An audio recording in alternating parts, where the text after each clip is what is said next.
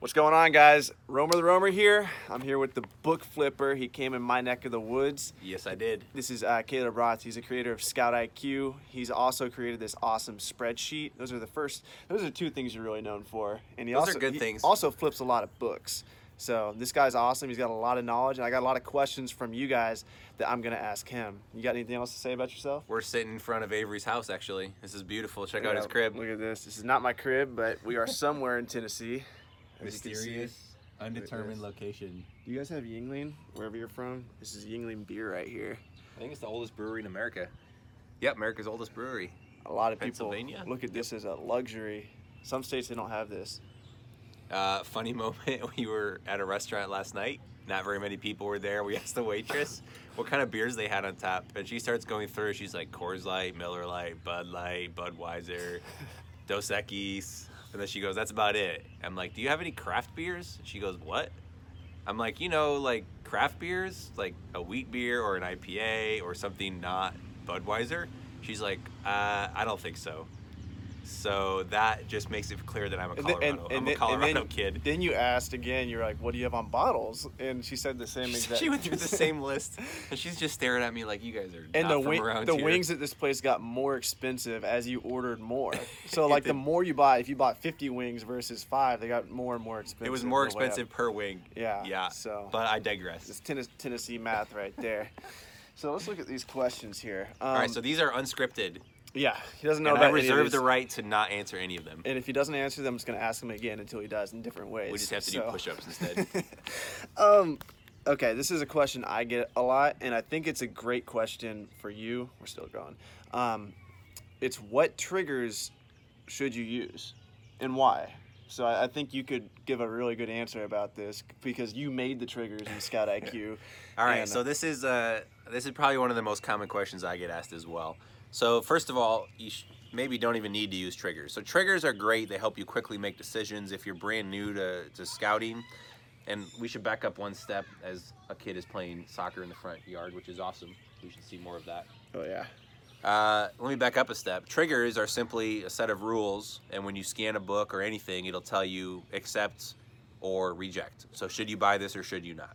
So when you're just starting out, triggers are fantastic. If you don't understand sales rank, if you don't know all the profits, if you don't know what's a good buy or not a good buy, if it turns green, buy the book.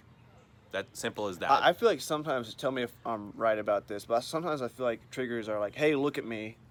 I Yep. might be profitable. There's a lot of ways to set up triggers. Some people like to set up triggers to ding on a lot of things if it's worth looking at. Some people like to just ding on something that's only really, really good. And your default triggers, though, do ding on like really, really high ranked books, but if they're like over $50 profit or something like that, I think those are your last triggers. And that's more of a look at me, this could be something, right? Yeah, I would usually buy that with the exception of if it's over 5 or 6 million. I'm really making sure it's somewhat relevant content still. So what are you doing once it's over 5 or 6 million? Do you look into keepographs at all? Or? I may pull keepographs. But bottom line, if you're trying to figure out what triggers you should use, the ones that come with Scout IQ are pretty much the ones I use in my business. So if you trust me, if you trust the content I put out there, it's a great place to start. Now, some of you may say, hey, I'm okay making 50 cents on a book or $1 on a book. I think the triggers start at $2. I'd have to go back. We just redid the low end of them. I can't remember. I would say if you're going to change the triggers, you should leave the rank and e-score ranges alone. There's a ton of science behind it. We do that for a reason. Books that sell a lot, we're going to be looking at the 3rd or 4th prime price if it's there, and most of the time. All right, my mom just called and she ruined his point, whatever his point was. It was a great point. Do you remember where you Phenomenal. were at? I was pretty much saying the triggers are basically what I use, and there's a lot of science. That leads to my next question. Do you look at your phone? I do. Okay. I've had times where I'll go audio only. I'll put the phone in my pocket. We do have a lock screen mode that we just rolled out. And so if you do use a Bluetooth scanner, you can put lock screen on, put the phone in your pocket. It won't, the screen's not tappable at that point. So when would you go audio only versus you're looking at it like intently? In like a liquidation option or, somewhere where there's just a ton of books and I don't have time to really get through it and You're look doing at the everything. audio cue in that case. Sometimes it's fun, or if you're just scanning all day, sometimes I'll put music on or listen to like a Tim Ferriss podcast. and I'll just use Bluetooth earphones and use my hand, like the Bluetooth scanner. Leave the phone in my pocket. If it bangs, I'm just taking it. Yeah. It's not perfect. You're definitely gonna miss things, or you'll buy things you maybe shouldn't do it. But when you've already bought all the books and you're just trying to blow through it, sometimes it's good to turn the mind off. Okay. But as a general rule, I like looking at the screen. You can make much better decisions. Sometimes it dings. You know, the lowest price is $6, merchant fulfilled, and the buy box is $200. So it's gonna ding if you set up to look at the buy box. Now, is it worth $200? Absolutely not. So what's an example of like a situation where it would say reject, but you would take it? A lot of times, if the profit might be like $1.98, and I usually want $2. If See, the I've rank's thought about really that good, too. then Why I'll not? do it. Why not just lower it to like 195 as your trigger? Then you know what I mean. You can. It's not perfect. We could set it to 195, and you buy a few more books. And then it's like 194 is like the next thing you're looking at it. You're like, oh, I could do that. And we you did know? this when we started off. My wife and I would go through. We said, well, you want to make $1 minimum, and then you get to 95 cents or 89 cents, and you go, well, it's. You know, the rank is 10,000. eScore didn't exist at this time, but Yeah. the rank's 10,000. It's going to sell right away. Maybe I can get a little higher than that. Yeah, we'll buy it. And we started buying books down to like 50 cents, 40 cents, because it's going to sell quickly. Okay. What happens is the 80-20 rule kicks in. And so 80% of your profits in most businesses come from 20% of your inputs or your books. That's not quite true in books. It's a lot more spread out than that. It could be 20% of your efforts still though, because maybe Oh, you got sure. maybe You you got a might find majority really of good your books. sources. Yeah. Sure. But as far as individual books, we looked at it and I think it was 20% of our books were netting us 3% of our profits. And those were those low end books. So basically 1 out of 5 books we were sourcing were only netting us 3% after fees, That's after some books insane. didn't sell. And so we looked at it as, well, you know, we could work 4 days a week instead of 5, 80% of the week, and we'd still take home 97% of the profit. And I know it's a hard discussion because you're already at the thrift store, you've already scanned it. Are you going to make $1 and bring it home? Maybe. But what we did is we moved our buying price up. At that point, fees were lower. We changed it from $8 to $10. Came back a couple months later, looked at the data, and again, it was very similar. 20% Yeah. of the books were yielding 3 or 4% of profits. Which, I mean, a lot of this has to do with fluctuation. So maybe a book you thought was going to make you $1 profit actually lost you 5 cents, or maybe it gave Sure. you 5 cents. So And you also don't sell everything. You list 100 books, you're probably going to sell 75 to 80. yeah, So you're not going to sell everything, and if you're really working with tight margins, it's just extra work. It's the same effort to list a $100 book as it is to list an $8 book. It still takes you the same amount of Yeah, time to exactly. sticker it, put it in a box, and ship it. do you have an opinion on when you should download the database? Should you download it the night before the sale? Always do it the night before, just because you don't want to do it. Like, the database is always going to be a little bit dated just because it's going to be a couple hours old. Yeah. We cycle through everything every 24 hours, but because by nature of that, half of it's going to be more than 12 hours old, half of it will be less than 12 hours. What you don't want to do is wake up the morning of, your internet has issues, I've done that. and the database doesn't download, and you're sitting there panicking because you waited till the last minute. Yeah. Download it the night before, test it, go to sleep happy, and Yeah. don't worry about it. Tell me- Most prices aren't going to change. The fluctuations do happen a lot, but a $20 book's not going to drop to an $8 book overnight. Yeah. It might drop to 18. Tell me if this is silly. I like to download it from like 2 weeks ago or even like a month ago.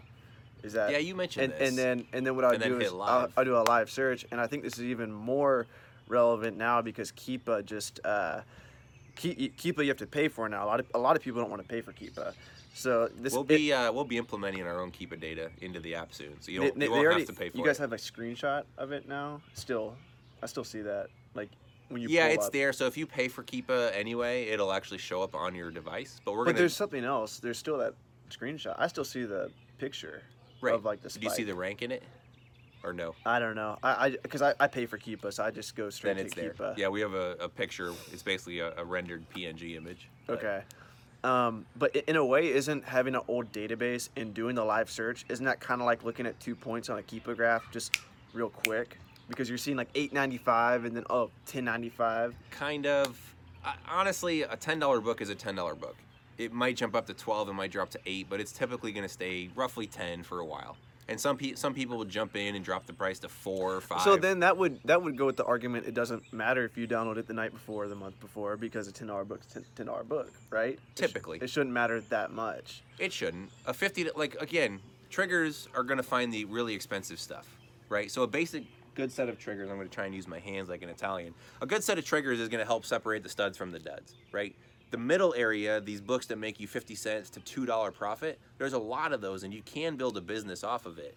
But you might get really good at reading the data and picking slightly better books in that range, and that's fine. eScore is already protecting you because it's letting you know that a book that's ranked 150,000 today that was 6 million yesterday, it's letting you know that it only sold once in the last 6 months. I think a lot of people now are kind of taking eScore for granted, and I kind of am too because I got into it when eScore kind of became a thing. Before eScore, we were buying books all the time that were ranked 200,000. And we go home and look at the Keep It chart and go, it sold once in the last 6 months. Yeah. Why'd we buy it? And that's fine if it's a $50 book. It's still worth taking a risk and trying. But if it's a $10 book and you just bought it thinking you're going to sell it pretty quickly, you're wrong. And maybe there's some old cats watching this too. Maybe that New York guy's watching this right now, and he swears by sales rank. So if you're watching this, why is eScore so much better than sales rank? And kind of go in a little bit about like how sales rank. I think I heard you in Greg Murphy's interview say that once a book is bought, it drops down to 100K. Pretty much. So Always? rank updates theoretically every hour. Sometimes it waits till the book ships, but rank is updating several times. We don't know exactly. Amazon doesn't share it all, but let's call it every hour. And when a book sells a copy, it drops to roughly 100,000 because there is almost 100,000 unique ISBNs selling every single hour. Okay. That's crazy. There's so much roughly volume on Amazon. 100,000. Roughly 100,000. It might be 90,000. It might be 120. It depends on the time of day and the time of year. Once it reaches 100,000, if it doesn't sell again, it starts going up and up and up and up. And there's a lot of things that go into rank. This is really oversimplifying it. But if it doesn't sell again after, let's say, 2 weeks, actually after about 5 to 7 days, it gets up to 1 million. And there's a lot of booksellers that say, don't buy books ranked more than 1 million. Well, all that means is it sold 5 or 6 days ago, if it's ranked 1.1 million, for example. If it doesn't sell again, it keeps rising. After about a month, it might be around 2 million. 2 or 3 months, it might get to 3 or 4 million. And so again, those are high numbers. All it means is it hasn't sold a lot. Mm-hmm. Where you get into trouble, if you scan a book and it's 3 million, it doesn't really matter how many times it sold in the last 6 months. It just hasn't sold in a couple months, and that's all we care about. So if it's a $10 book, you shouldn't be buying it.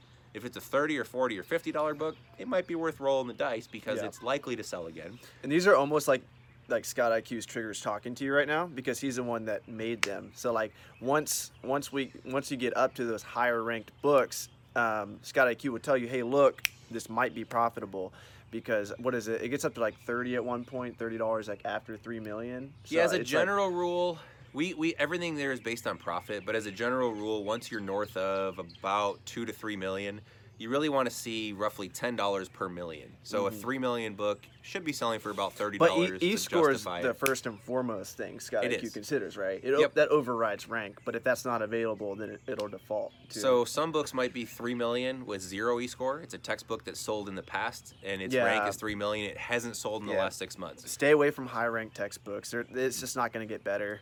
Versus a book that's 3 million and it's sold 6 times Like in the an last art 6 book months. or like a Jewish book or something like that. So that's where eScore is going to protect you.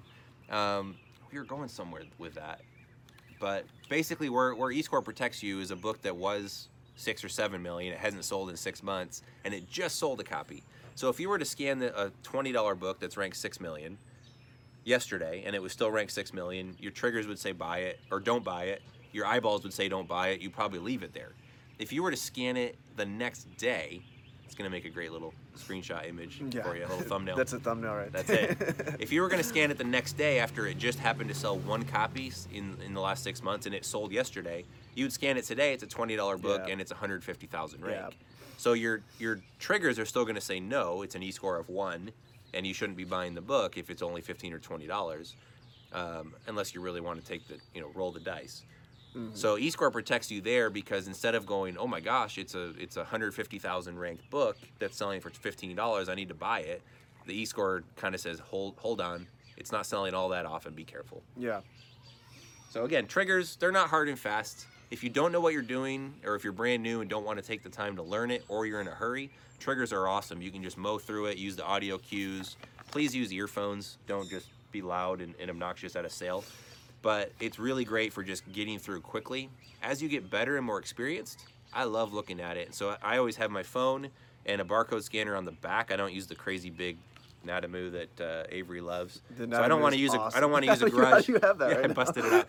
I don't want to use a garage door. Elliot stole that for you. Elliot was His eating son stole that. I don't want to use a garage door opener, although you Oh wow. durable too. Yeah.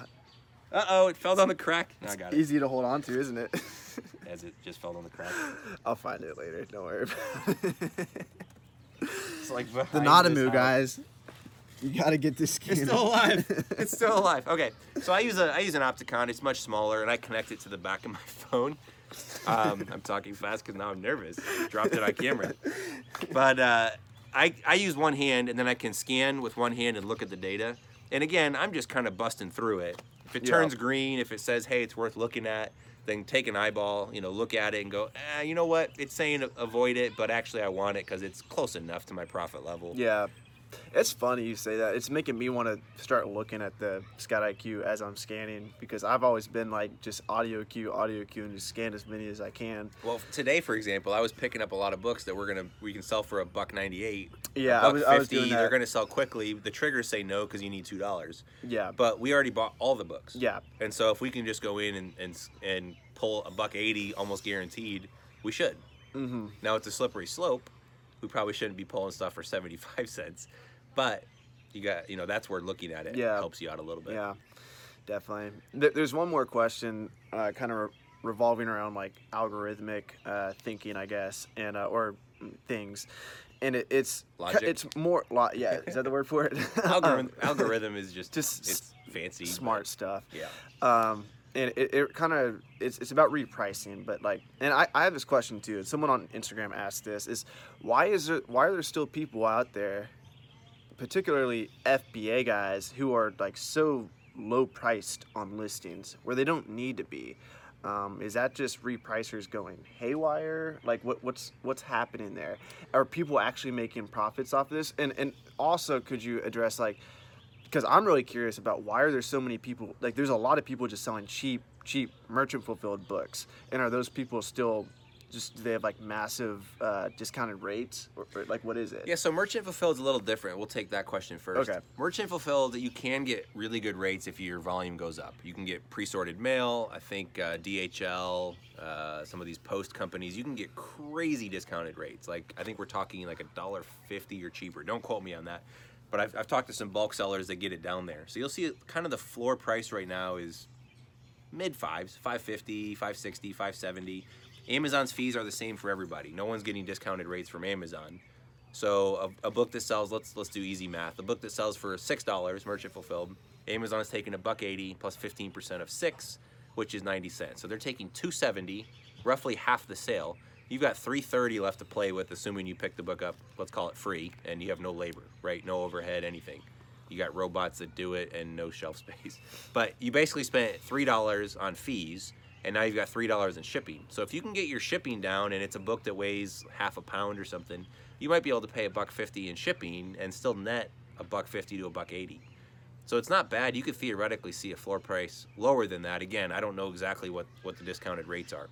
So some people play the game and they're actually going to blow out inventory to try and increase their volume, because if they can crack a certain threshold, let's say 1,000 orders a month or 10,000 orders a month, they'll actually qualify for better rates for everything.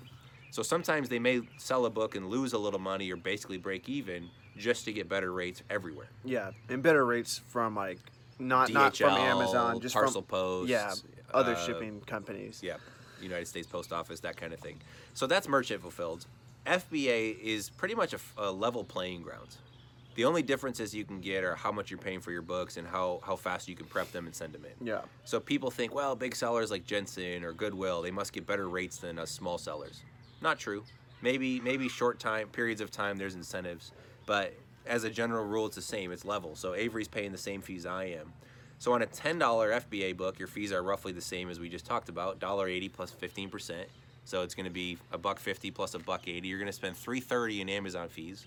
Plus you had to ship that book into Amazon, but let's ignore that because it's sunk cost, right? It's too late. Yeah. We already shipped it. We Yeah. already spent the money. So we got $3.30 in fees, and then Amazon's going to charge a final or an FBA fee based on the weight of the book. If it's under 0.75 pounds, so 3/4 of a pound, it's going to be cheap. It depends on dimensions a little bit as well, but typically it's going to be, I think, $2.41. So you can still make money on a $10 book. It's $330 plus $240. Check my math. You can do this in the background on the screen, but $570, $330 and $240. Yeah, so $570. You've got about $430 of profit left, $4 on a $10 book. The problem is when that turns into a 1 pound book or just over 3/4 of a pound, or the dimensions are bigger. Now it's like $475 for the fee. So you got $475 plus $330. We're doing too much math. You got about $2 of profit left over. So why do we see books that are, FBA books that are $750 or $780 in those cases when the fees are that high? Or even like $4. Sometimes you'll see it. It's either a repricing error. The other thing is people go, well, they must have cheaper fees. They don't. Keep in mind it costs 15 cents to dispose of a book, 15 cents. So if, let's say you could sell a book at a 14-cent loss, it's still cheaper to do that than it is to pay the 15 cents and dispose of it. So you might see that. That's like next level thinking, but some people do that. Yeah. I think it's either bad repricing rules, in which case you could buy those cheap offers and try and resell them yourself, or they're just got different parameters. But Gotcha. It's not necessarily a rational market, although the buyers will buy those up if it gets too cheap. Sometimes I've seen FBA offers for a penny with free shipping. That never makes sense. Nobody's making money on that. Yeah. It's a repricer that screwed up. Yeah, I've seen. But books. those are out there. We'll post a link. Probably they'll be gone soon, but we can probably go find some right now with eFlip. Yeah, for We can sure. go find some books that are less than $1. Sometimes I'm in like the store, and it might be a store that actually like purchases your books back, and the book in the store will be like $30, but it'll be like 75 cents prime, and I'd be like, I could buy this prime, get it in 2 days, take it to the store. They'll probably give me $10 for it. If they really think they can sell it for 30, which past data, if they price it at 30, they probably have past data that shows it it's sold at 30. So I'm like, I could bring it in you're there. reverse arbitraging. Instead of buying in the stores and selling on Amazon, you're buying Exactly, on yeah. Amazon. Just in case I get banned from Amazon, I gotta have another hustle. There you go. Let me look at a couple more questions. Speaking of hustle, this guy hustles. We're sitting there scanning books, and he's like talking to Siri, and I think Siri is a virtual assistant with how much he talks to her. But he's got people shipping in books and printing labels and sending letters. He's got a little army at his disposal. So we're gonna kind of take a step back from like really microscopically looking at data to just more general questions. This is a question I have actually, so I'm gonna ask it first because this is the one that really interests me. What do you think a comfortable number is for a sales goal for someone who's all books? Full-time? Part-time? Full-time. Where do they live? How much South. money do they need to make? They live in the South. They want to. Rents what? I don't even know. Let's say $1,000 with utilities, with let's say everything. 12,000. Let's say 12,000. Let's go monthly. 1,200. Let's go monthly. 1,200. Let's say they have a small family. And I'm terrible because I'm so young. I'm really bad with like numbers like that. Like I just don't even What does understand. food cost? And I'm what paying is- $1,250 a month for my apartment, and that's the only You've thing got I've some ever food paid. expenses, Yeah, entertainment. yeah. So maybe your monthly living number to be And you have 2 kids. You have 2 kids, and you have a wife that makes what's an average salary? I don't even know that. What's an average salary? Like 40,000. Median in the U.S., yeah, between 30 and 50. Somewhere Okay, probably so in the 40 your wife makes ballpark. Your wife. Let's say your wife works part time and she makes like 25,000 a year. Okay. And you want to support your family. What's like a reasonable sales goal? I think it's going to be a lot higher than a lot of people on here think. That's why I'm asking this question. Like, what do you think? And let's say like an average sales price, which is ASP of like you're shooting for like $20. $20. Yeah. Okay. Good question. I mean, we could get into budgeting and how to control your expenses. The and super cut down. ballparky. Like But it let's could just be say- 100,000 give or take. Let's just say you're looking to make, I don't know. Let's say you were looking to bring home, if your wife's making $25,000 a year, so let's call it $2,000 a month. Let's say your family need is about $5,000 to cover insurance, retirement, everything. Let's say you want to live on $60,000 a year, which is a good number. Most of the country, not in California, but most of the country, 60 is a good number. So let's say you need to bring in $3,000 a month with your book business. all the people from full-time. California are like disliking this I video. know. And Colorado, it's getting expensive in a lot of cities. But let's say you want to bring in $3,000 after fees. So let's ignore taxes. Let's just say $3,000 off of Amazon. In order to do A month. that, is a what- month. Okay. So again, people share numbers all the time. They share their, like Avery posted his sales numbers the other day. Oh, Well, yeah. sales are not profits. And just because you have a That's all six-figure, profit, baby. just When because you have a saw that. six-figure Amazon business, I've seen people with seven-figure Amazon businesses that are in the red, Yeah. meaning they're not profitable. So just because there's a big top number doesn't mean anything. So let's say you want to do $3,000 after fees on Amazon, and if you're doing $20 books, that pretty much turns into about $10 to $12 payout. So let's call it 60% payout. So you need to sell $5,000 on Amazon, assuming no cost of goods. So you need to sell $5,000 worth of books minus Amazon fees. Well, Amazon will then pay you $3,000. Well, then what'd you spend on inventory? You said $20 ASP. Yep. Tracking my math. You need to sell 250 books a month. What's your average buy cost? $2? Yeah. Thrift stores here and is there. fair. Yeah. Let's say $2. So you've got $500 in buy cost a month once you've reached equilibrium, once your inventory is selling. And you got some mileage and some other expenses and some supplies, inbound shipping. And you probably actually need to sell around $6,000 a month to net about $3,000 pre-tax. Does that make sense? Yeah. So that's kind of a good number to shoot for. If your ASP, if your sale price is higher, let's say you have a lot of textbooks and your sale price is 50 or 60, that changes the equation slightly. But for most of you, a good rule of thumb is 50 to 60% of your sales will end up as a payout or cash in your bank account. So $6,000 a month, you'd have to sell $72,000 a year to basically net around $50,000. Sorry. Did we do that math right?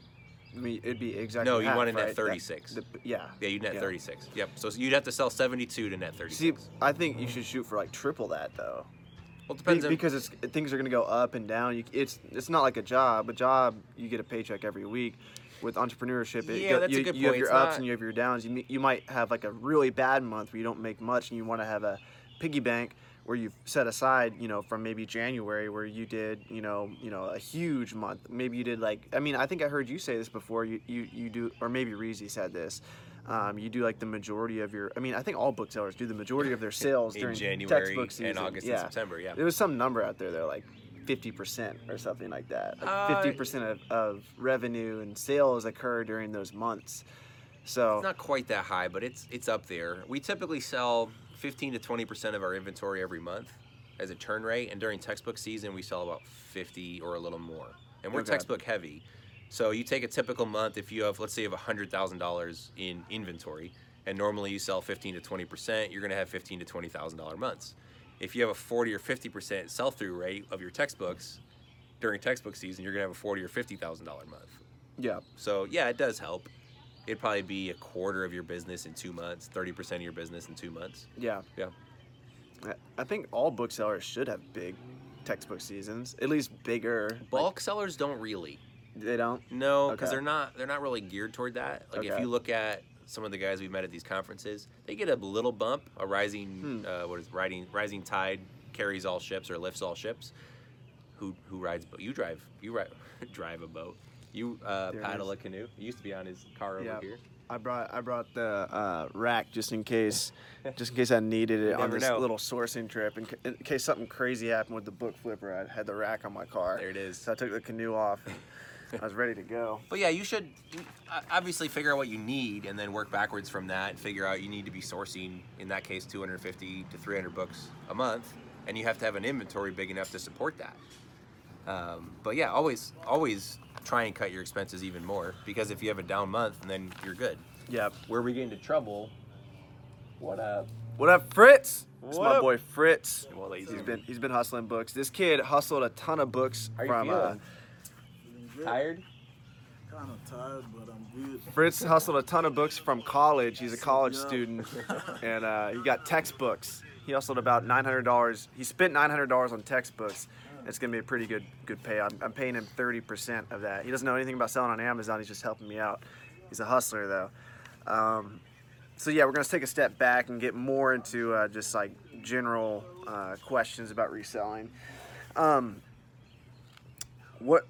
So a lot of people want to know where to get books besides library sales and thrift stores. So what do you have on that? We talked about this at a couple of the conferences, but I tell people go upstream. So if you just source from libraries and thrifts, if you can make a run of that, keep going. That's awesome. But that's going to be the lowest hanging fruit. So anybody with a smartphone and a couple $100 to get started, can be your competition. Yeah. Someone that doesn't really know what they're doing and just watching the triggers and it says buy can be your competition. So if that's your only sourcing and it works, good for you. That's awesome. Keep doing it, but start getting creative. Leverage your neighborhood. Leverage your neighbors. Figure out ways to connect. Work with schools. Try and get backroom access. Avery talks about this quite a bit. But go upstream. If you're just waiting for the books to hit the shelves and then be put on the shelves and maybe you're competing with other scanners, it's not really a business. It's a job and it's a good hustle. But find ways to go upstream. Talk to the manager. See if you can get backroom access. Ask what do they do with the books that don't go on the shelves. Try and figure out where the donations are coming from, and you be the one that gets the donations. Put a bin up. Talk to neighbors. Put Craigslist ads out to go pick up books. Find a way to go upstream. Library. Talk to the friends of the library. What are they doing? Do they have experience? Can you help sell for them? Can you buy the books before they go to the sale? What can you do to go upstream? Give yourself an unfair advantage, leverage your connections, build relationships, and go that route. Also start thinking outside the box. Where are books? Publishers have books. Schools have books. Colleges have books. It's not just thrift stores and libraries, right? So figure out where the books are. Homeschoolers have books. Everybody in their house has books. How do you unlock the power of that? It's a little weird knocking on their door asking to scan their library collection. But find ways to not just be doing libraries and thrift stores. Give yourself an unfair advantage. Yeah. So you guys should rewatch that 10 times. There's a ton of good. I got to rewatch that. And there's a lot. If you have a closed mindset thinking that's it, and as soon as 10 other people in your town get access to the same thrift store, you're hosed. You're not thinking big. There are big sources out there, some of which we're just discovering ourselves. And the opportunities are pretty good. Yeah. Again, if you live in a big market, Denver, Chicago, East Coast especially, you can make money driving up and down, hitting thrift stores. Nothing wrong with that. I love garage sales because it leads to relationships and it's just fun. Yeah. So I like to walk up and down and chit chat with the neighbors and other people and just start asking questions. Buy their books. They'll ask what you're doing with them. Be honest. And it might lead to more conversations. Yeah, which you mentioning that, talking to people and leading to networking and getting more sources from that. In a way, that's kind of scalable. What are some things that resellers can do that are scalable in their business? It's not just a grind to where when the next year comes, everything's done. What are some things they can do to where it comes back to them the next year? Everything that they sowed in 2018 is going to come back in or it's 2019 now. So yeah, into 2020. Build relationships. Okay, so what does that look like? And you've been doing it somewhat too. I don't know how open you are about this, but I'm open about consignment deals. Everything. Yeah. So you've got people hustling for you, sending you books that either they're restricted on, or they're having trouble. 100%. Why wouldn't I be open about that? Drop below if you guys are restricted in books. I'll sell them for you. Right. So that's something that you build on. Yeah. Right. You also find book scouts or even libraries on consignment, or thrift stores or anything. Friends of the library, for example. Set up relationships where you are either helping them, either you go in and trade your time for money, or set them up. That's why we built Scout IQ Hidden Mode.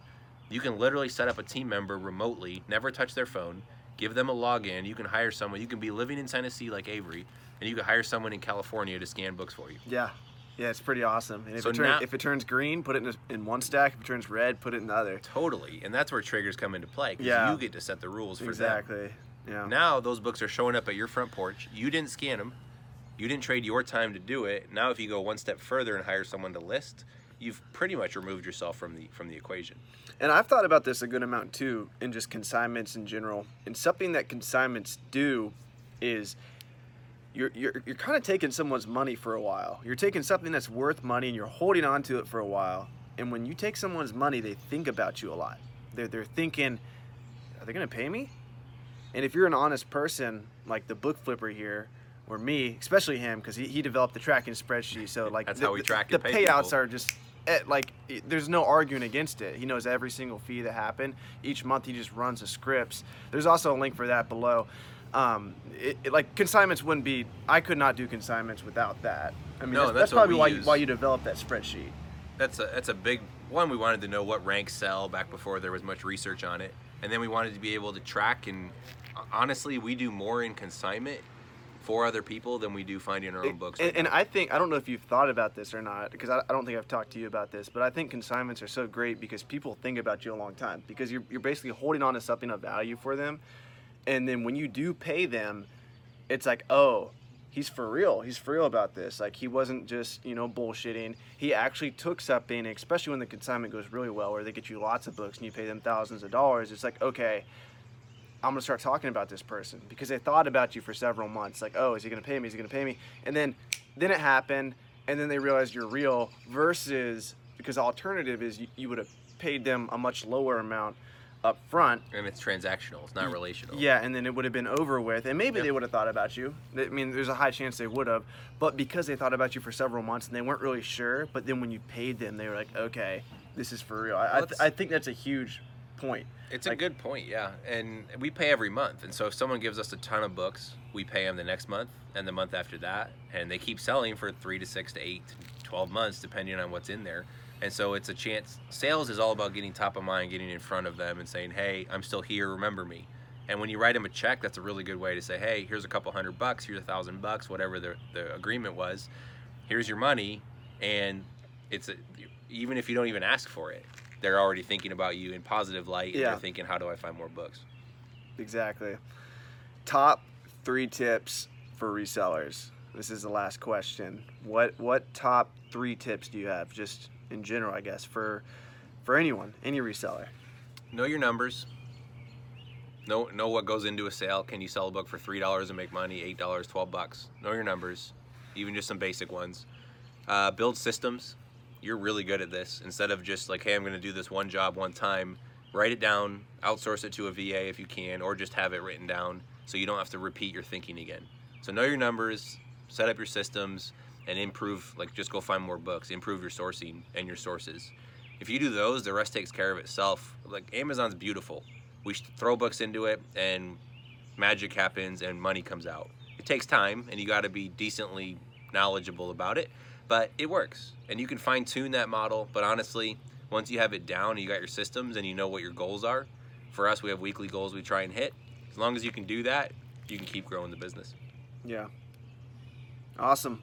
The Book Flipper guys. And drink good beer and good coffee. Those are 2 bonus tips. 100%. Yuengling, y'all. Is that good compared to Denver beer? That's probably better than Denver beer, right? It's like, this is classic Midwest beer. I remember when you couldn't get it in Indiana. My brother-in-law and I had a trade. I would bring him, I think, Fat Tire. They couldn't get it in Ohio.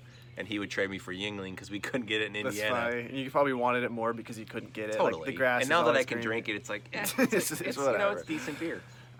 You guys can find him at the Book Flipper. TheBookFlipper.com's awesome. Just type in the Book Flipper anywhere on any platform except Snapchat. He hasn't gone there I yet. am on Snapchat, but no one talks to me. I don't really understand. Is it the Book Flipper? Probably. It might be Caleb Rothschild. Okay. I don't know. That's funny. I think it's the Book Flipper. Come find me on Snapchat. I'll probably reply. Add him on Snapchat, I'll probably y'all. reply 2 months later. The Book Flipper Facebook group's an awesome place to go and ask questions. There's lots of smart people on there that'll answer your questions. On Instagram, he'll post like once a month, so that's pretty cool too.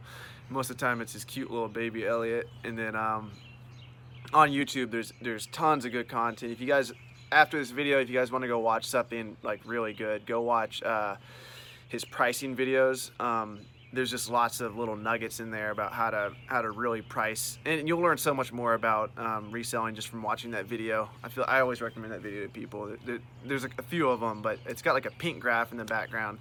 But go watch that. This guy, he's got so much knowledge, and like he's basically taught me everything. So I want to thank you for that. I'll send you an invoice. No, it's been a privilege. This is a crazy business, and I love that the community is just connected and helps each other. I've learned from so many other people. I've picked up a bunch of social media tips from you, and just connect, meet other people. Don't be scared to connect and share what you're doing. You're gonna pick up something, and it's gonna benefit everybody. So it's pretty cool to meet people in person. Awesome, guys. Well, the sun is completely set. Yeah. So It's gonna be cool watching that video. We're gonna wind it down, and thanks for watching. Cheers. Peace out.